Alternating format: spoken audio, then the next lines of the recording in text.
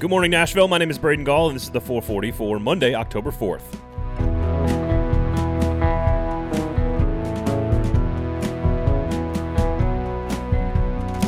Today on the show, Nashville SC survives, sort of, its trip to New York. The Vanderbilt Commodores survive their battle with UConn. The Tennessee Volunteers played better football than we've seen in half a decade. But we begin with one of the most disappointing showings a Mike Vrabel coach Titans team has ever put onto the field.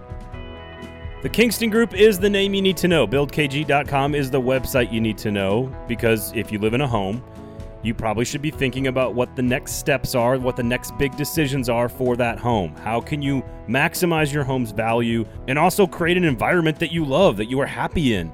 And this is what the Kingston Group does, but they don't do it right away. It doesn't happen overnight. You need to plan it, you need to think it through, and you need to have all of the information on the front end, which is where the Kingston Group comes in. It's why they are award-winning, and it's why they've been successful in Nashville for over a decade.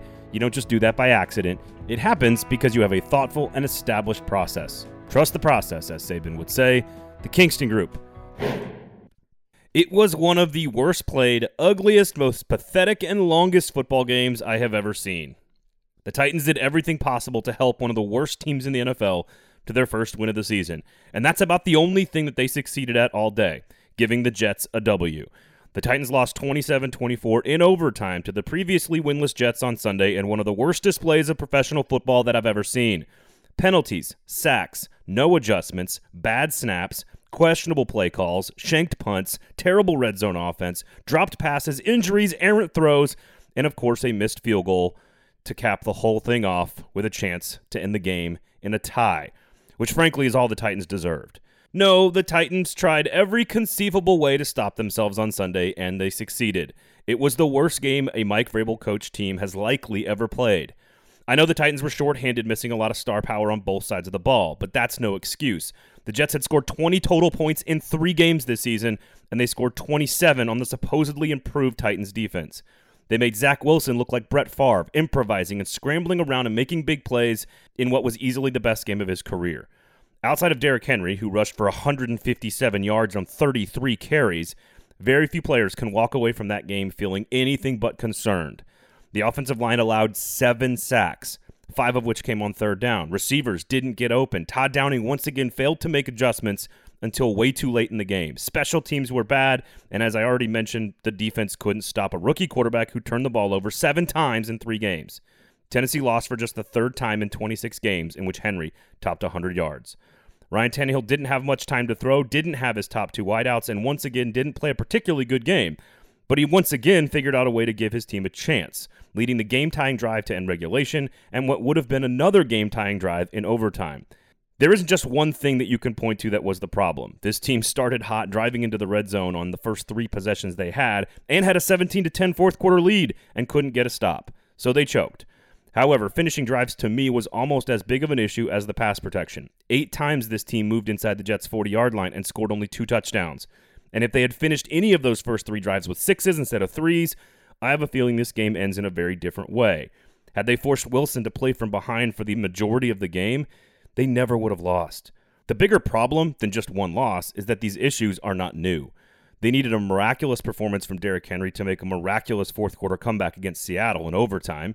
They tried to give the game to the Colts last week with self-inflicted mistakes and needed 2 fourth quarter drives from Tannehill to win that game against a shorthanded Colts team at home, and of course got boat raced by Arizona in week 1. Now all of the underlying issues came home to roost in the form of one giant slap to the face, one jolt to the system, a win by one of the worst teams in the NFL over a Titans team that is playing extremely sloppy football.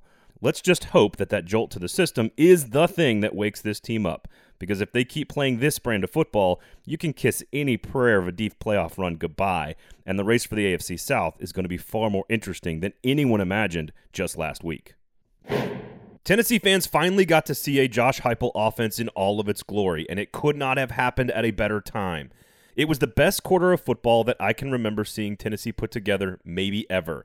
The Vols gained 225 yards and scored 4 touchdowns on 14 snaps in the first quarter on Saturday and led 28-3 after 15 minutes against Missouri. The game was all but over.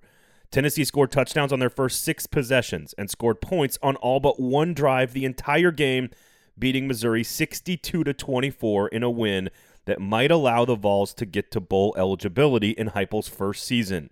Hendon Hooker was the starting quarterback and ran the offense beautifully to perfection. The last time the Vols produced these types of numbers, 62 points and 8.8 yards per play. You got to go all the way back to a win over, ironically, Missouri in November of 2016. And the last time the Vols rolled up 683 yards of offense, well, you've got to go back to that infamous Texas A&M overtime game, also in 2016, when my almost 5-year-old wasn't born yet and Obama was president. And Tennessee did it the exact way I wanted to see them do it, by running the football right at the Tigers' atrocious rushing defense that is ranked dead last out of 130 college football teams. Josh Heupel and the Vols did not overthink it. They ran 59 times for 458 yards and 5 touchdowns. Watching that performance had to be cathartic for Big Orange Nation, and it cannot be overstated how important the win was. With Alabama, Georgia, Kentucky, and Ole Miss still looming, beating Mizzou was almost a must-win if this team wanted to go bowling in Heupel's first season. Now the path to the postseason is a whole lot more clear. Beat Vanderbilt, South Carolina, and South Alabama, and Heupel's first season will be dubbed a success. It was yet another wild weekend of college football. 9 ranked teams lost, including Arkansas, Ole Miss, Florida, and Texas A&M in the SEC. But even in the middle of an insane season where now through 5 weeks, 34 top 25 teams have lost, a record, 2 continue to cruise right along in dominant fashion. Alabama ate all of Lane Kiffin's popcorn in a 42-21 blowout of the Rebels, moving Nick Saban to 24-0 all-time against his assistants.